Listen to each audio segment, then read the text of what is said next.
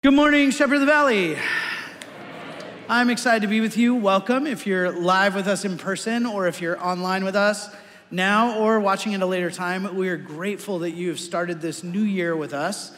My name is Jeremey. I'm the lead pastor around here, and I get to kick off today our sermon series that is for right now, but also a theme for the year. If you've been around Shepherd a couple years, each year we pull a theme and we follow that thread all the way through the scriptures. And this year, we're exploring this thread of life as Jesus meant it to be. That we want to take a look at the teachings of Jesus. We want to look at the rhythms of his grace and what it looks like for him as he instructs us on life, and allow our lives to match that and see from the scriptures what that looks like. So we've been using this passage all throughout the service today. It's gonna be our theme passage for this mini-series. Today's title is No Other Way, that there is no other way. You'll hear that phrase a lot in today's sermon. You'll see it in the scriptures. And believe me, I've tried like all the other ways, and none of them have worked out well for me. And I've experienced that in Jesus, in his way, in his life pattern, like he wants to give us life. This is what it says in Matthew. And I'm using the Eugene Peterson's The Message paraphrase. He wrote this as a series of articles for his congregation. And people liked it so much, they ended up making a whole translation of the Bible using it. Can you imagine how many news articles it would take to do the whole Bible? So his way of writing it in modern language, he said this: "Are you tired, worn out, burned out on religion? Come to me, get away with me, and you'll recover your life. I'll show you how to take a real rest. Walk with me and work with me. Watch how I do it. Learn the unforced rhythms of grace. I won't lay anything heavy or ill-fitting on you. Keep company with me, and you'll learn to live freely and lightly." I love that statement where he makes this promise. He says, "I won't lay anything heavy or ill-fitting." You know, as we start a new year, some of us might feel like we're just sliding in through the end of 2023, just barely making it. Anyone with me? Like, anyone feel heavy or ill-fitting in life? That life has a lot of things for us that are heavy and ill-fitting. And the image that we're seeing in the scripture here is one of a yoke between two oxen. And that this yoke that Jesus is forming for us is not heavy or ill-fitting. It's designed just for us. You see, my belief is that God actually designed the human being to constantly gain life through our relationship with the Father. You see it actually at the beginning of the Bible in Genesis 1 and 2. There's a tree in the garden, and it's called the tree of life, the tree of life. And it's an image of our daily need to be fueled and engaged with the one who created us. There is literally a place in us designed to be in constant communication with God. When God creates humanity, he says, "Let us make man in our own image, in our own likeness. Let us make them. Male and female, we will make them." And then God forms out of the dust of the earth, ha-adamah, where we get the word Adam. It means earth creature, creature of earth. And what God does then is he breathes life into Adamah, earth creature, who doesn't find fullness until actually a side is taken, and now male and female are both represented, and they're called the image of God. When the image of God is set free in the world, it's designed to do two things. One, for us, this image is structural. You and I are created to be like God. Now, we're not created to be like God in the all-knowing, all-powerful, everywhere at once, though we may try that, and that way it does not work. We are created to be like God structurally in our character, who we are. That actually what we're designed for is love, is connection, is grace and truth. In fact, actually the deepest human need Above our need even for like food, water, all that thing is human connection. That we see even in children who are denied that they fail to thrive and won't even survive. We're designed to be in loving connection. This is the structural part of that. But the second part of being made in the image of God is that all of you, all of us, we're designed to be representatives of God on earth. That's actually what the image is in ancient Near Eastern culture. That when they would make an image or an idol, it would be of their god, whatever god they worshiped, and they would form it out of earth or out of wood or out of stone. And then the last step of that process is they would leave it out overnight, and their god would come and breathe into it, and then that would be the image or representation of that god wherever they went. And so they'd take these little idols, these statues, sometimes big, sometimes little, as representations, as images of that god. Except for our God. He doesn't need statues. Why? Because we are the image of God. Wherever we go, we're designed relationally to represent God, to walk around full of his grace and truth, and to be his ruler, his vice regent, his authority, to bring his grace to the world. Now, we all know that is the Pollyanna, like that's the way it should be, but things aren't the way they should be. And even in the earliest articulations of the Hebrew like prayers and commands, there's this idea that we have fallen from this connection with God and that we need to reestablish it.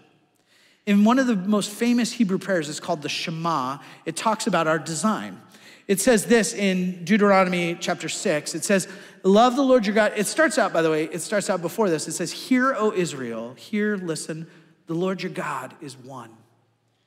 And then it goes on to instruct us. And it says, love the Lord your God with all your heart, with all your soul, and with all your strength. Now, those words are really important.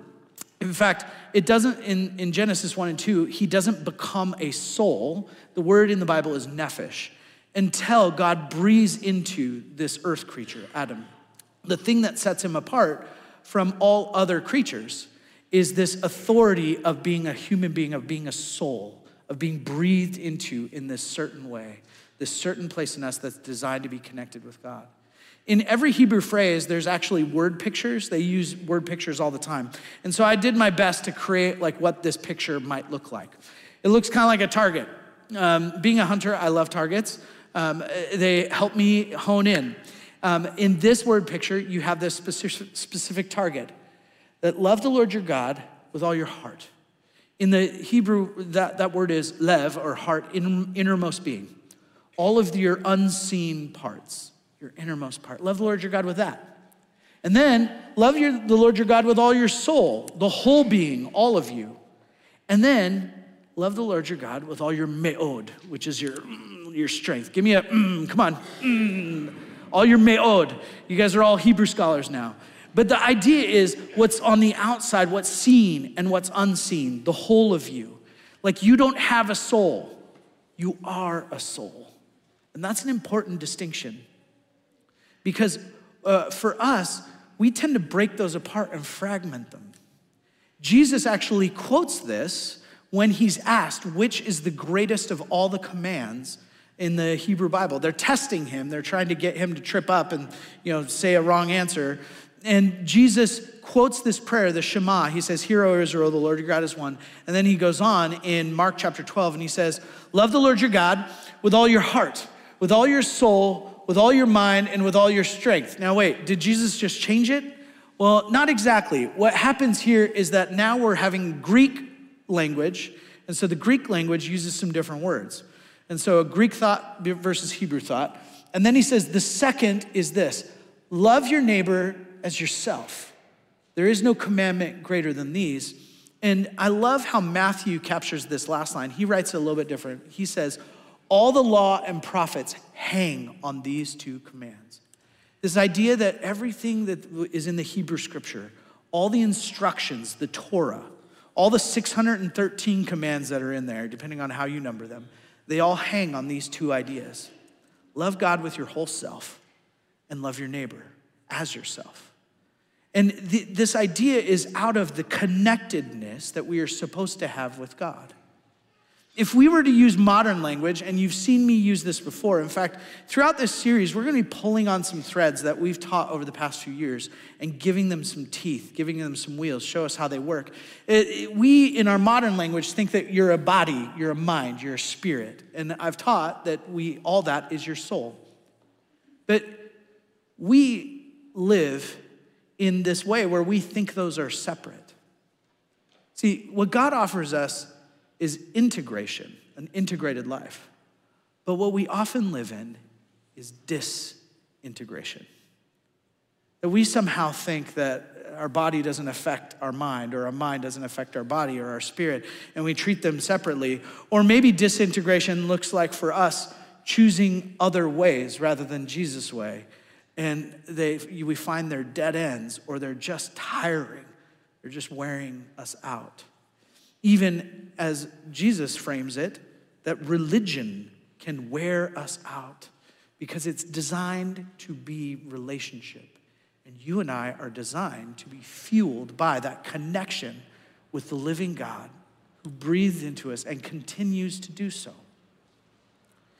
Now, I have a little test for us. I need a couple volunteers. Anyone want to volunteer for me? I promise it will not be embarrassing. It'll actually be fun, and you get a treat. Anyone like bananas? Come on, someone's got to help me. All right, come on up here. Come on. What's your name? Me? Yep. Sheldon. Great. I need one more. All right, come on up. There you go. And is that Jack? Yeah. All right, come on up, Jack. All right, I got Sheldon and Jack. Now, this is a test for all of you, not just for Sheldon and Jack. What are they holding in their hands? No, you're wrong. You're like, wait, that's a banana. No, actually, they're holding something different. We think it's a banana, right? By the way, we have not talked before this moment, have we? This is not a trick. I'm not gonna reveal my tricks as a magician. All right, what are they holding in their hand? One more time. A banana peel, a banana peel. Why? Now you're like, wait, but that's a banana. You just hold on with me. Now, I might be tricking them. That might not actually be a banana. That might just be something else inside. I think you should open the banana. You should open it, make sure that it is truly. Now, what do you have, Sheldon, in yours? A banana. And Jack, what do you have in yours? Banana. A banana. Can we give these guys a hand? All right, you guys can have a seat. Enjoy your bananas. So we can see that I'm not tricking anyone, that truly it was a banana. Now you're like, Jeremy, this is the dumbest example I have ever seen. You're right, it's an absolutely ridiculous example. Why is it so ridiculous? Because it's obvious that inside the banana peel is gonna be a banana. You wanna know why? Because everything that God creates represents on the outside what is actually on the inside, and that's called integrity. But what you and I create is frequently through choosing other ways or being disintegrated. We pretend to be something on the outside that is not the same on the inside, and that is disintegration. Or as Jesus talks about, he talks about hypocrisy. Now, we can use that phrase as like a put down, a pejorative. But Jesus, when he's using it as an invitation to realize that we are disintegrated. We are not sourcing love and grace out of the place in us designed to be brought to life by the Holy Spirit. But we're trying other ways. And for good reason. I mean, there are times when I don't want to put out what's on the inside because I'm afraid, because I don't feel safe. Can I get an amen? That there are times actually even in the church that it has not been safe. And I'm telling you, church, our call is to be the safest people, to be the safest community, to be the safest place, so that people, exactly how they are, can come and experience reintegration through the life-giving relationship of Jesus Christ. That is the call of every Christian. Now, we are absolutely gonna make mistakes. We're absolutely at times gonna fall on our face, and we're gonna hurt each other from time to time, for sure. That's part of the human condition. But it is this life-giving integration work of the Holy Spirit in our lives, bringing us back into alignment with the way of Jesus that pulls us and makes us into the safest community on earth. That's what we're called to be. Jesus articulates that his way is a way of reintegration, that he is one with integrity. He talks about it, Paul talks about it, all the pastors talk about it. I wanna show you a few examples. In John 14, verse 6, Jesus says this. He says, I am the way, the truth, and the life. No one comes to the Father except through me. That's a really bold statement. The context of this statement is that Jesus is having his last meal, his last conversation with his best friends, and he's doing his last teaching. And he says, I'm going to prepare a place for you. And when I do that, I'll come back and take you to be with me where I am. And Thomas gets a bad rap. Do you know what they call him? Doubting Thomas. That's messed up. I like to call him Honest Thomas because he just says what everyone else is thinking.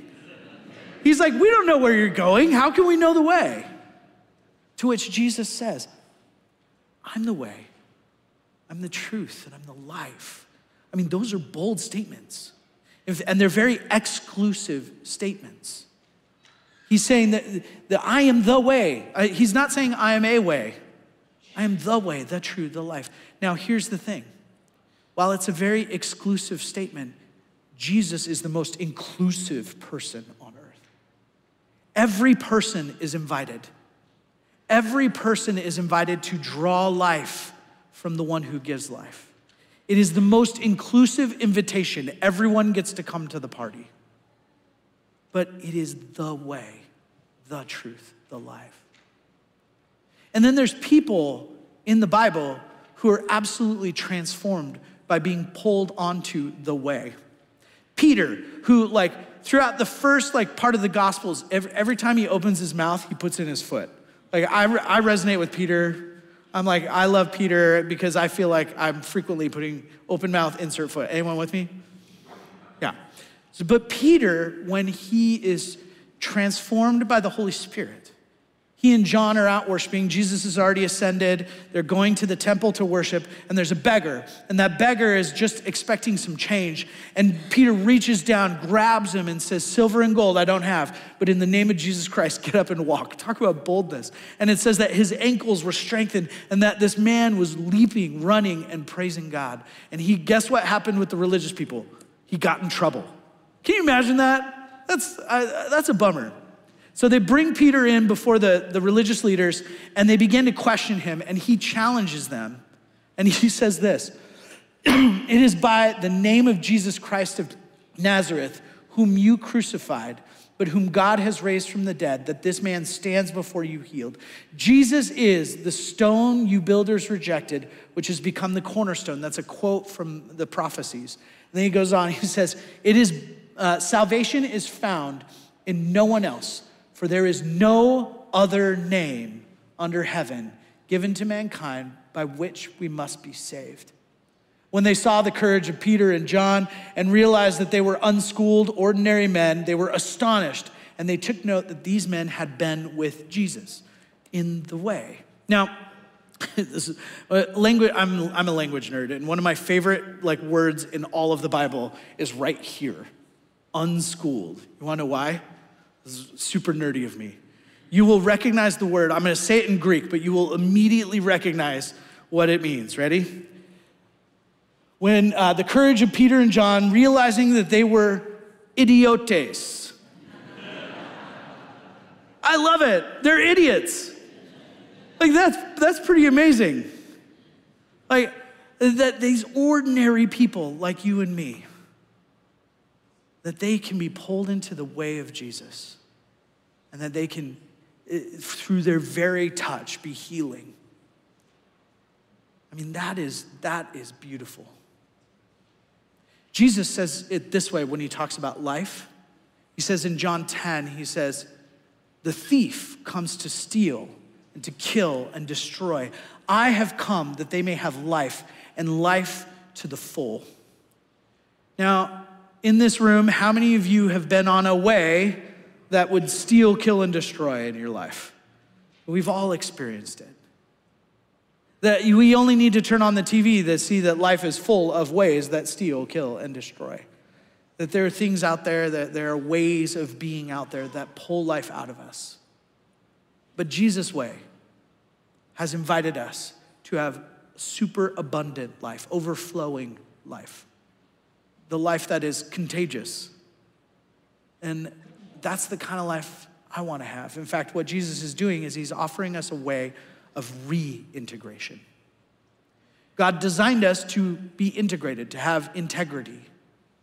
We live in a way of disintegration that pulls us apart.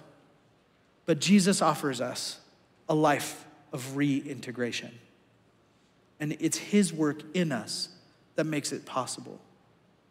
This is the most amazing thing for me about God as a whole, is that he is kind enough and humble enough to come down here, take on all the brokenness of the world, take on all the sin of the world, defeat it, and then offer us, use us in the life of reintegration, to use us to be the very people that get to communicate that grace wherever we go. And that's a lot of trust that he has in us. When it's talking about this life of reintegration, there's this book called Hebrews. And the whole book is like how Jesus is better than everything else, everything we've thought of before. He's better than the angels, he's better than the law, he's better than everything. And it starts out this way. It starts out like, in the former days, God spoke to us through the word of the prophets.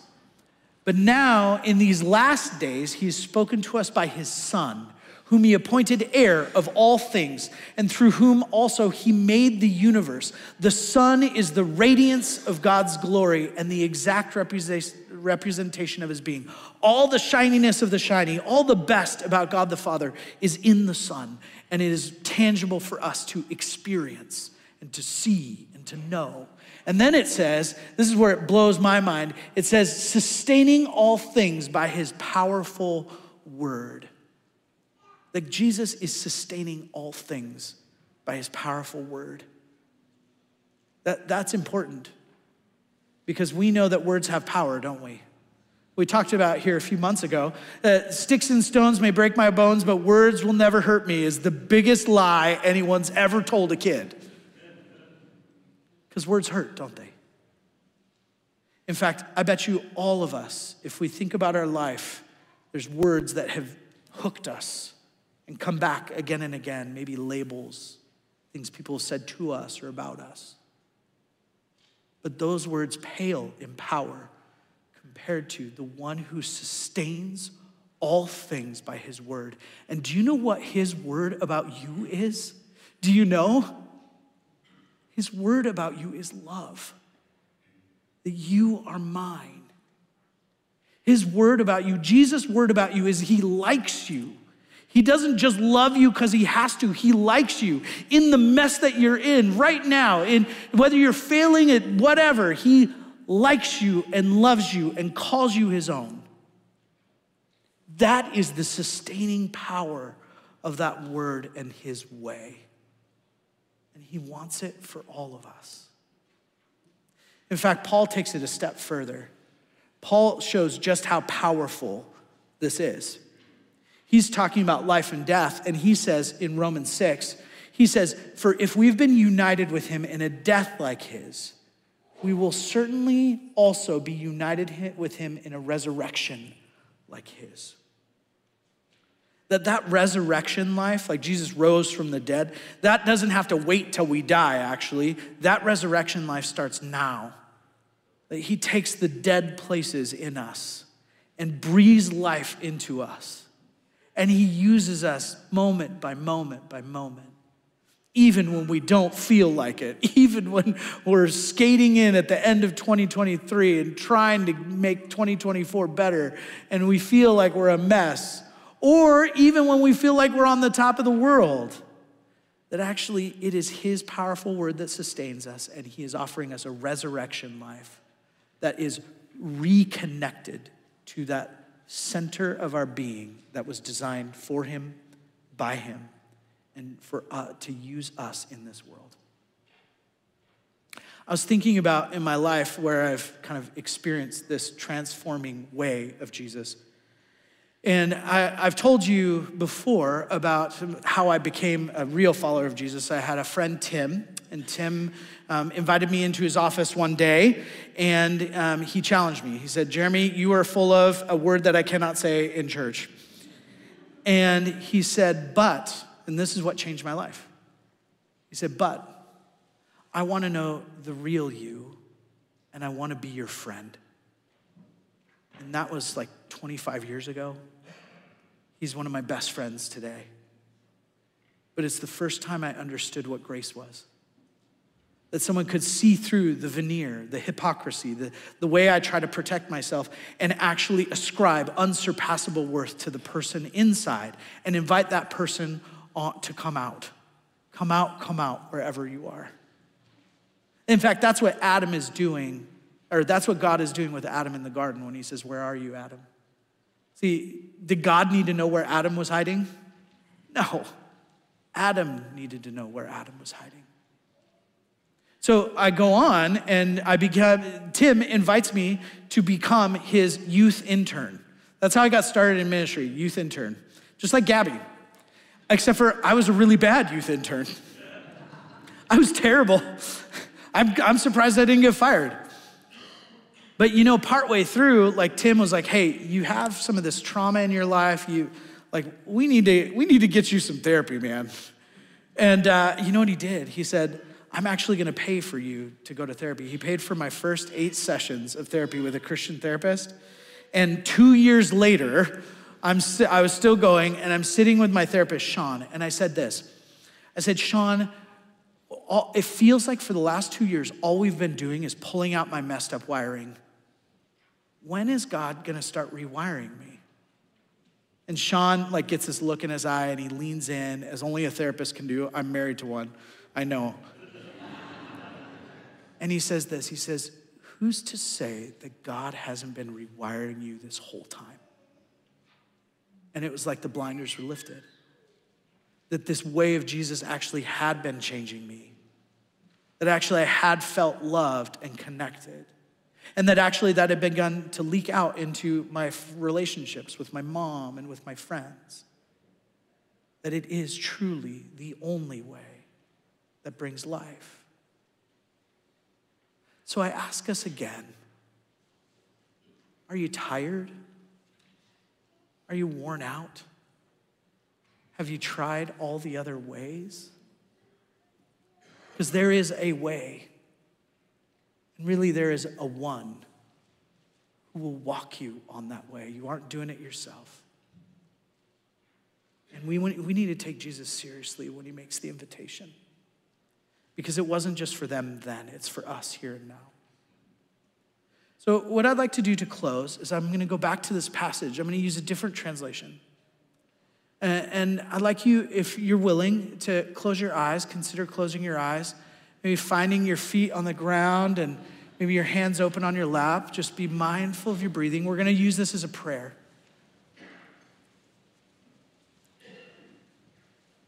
Jesus says, come to me, all you who are weary and burdened, and I will give you rest.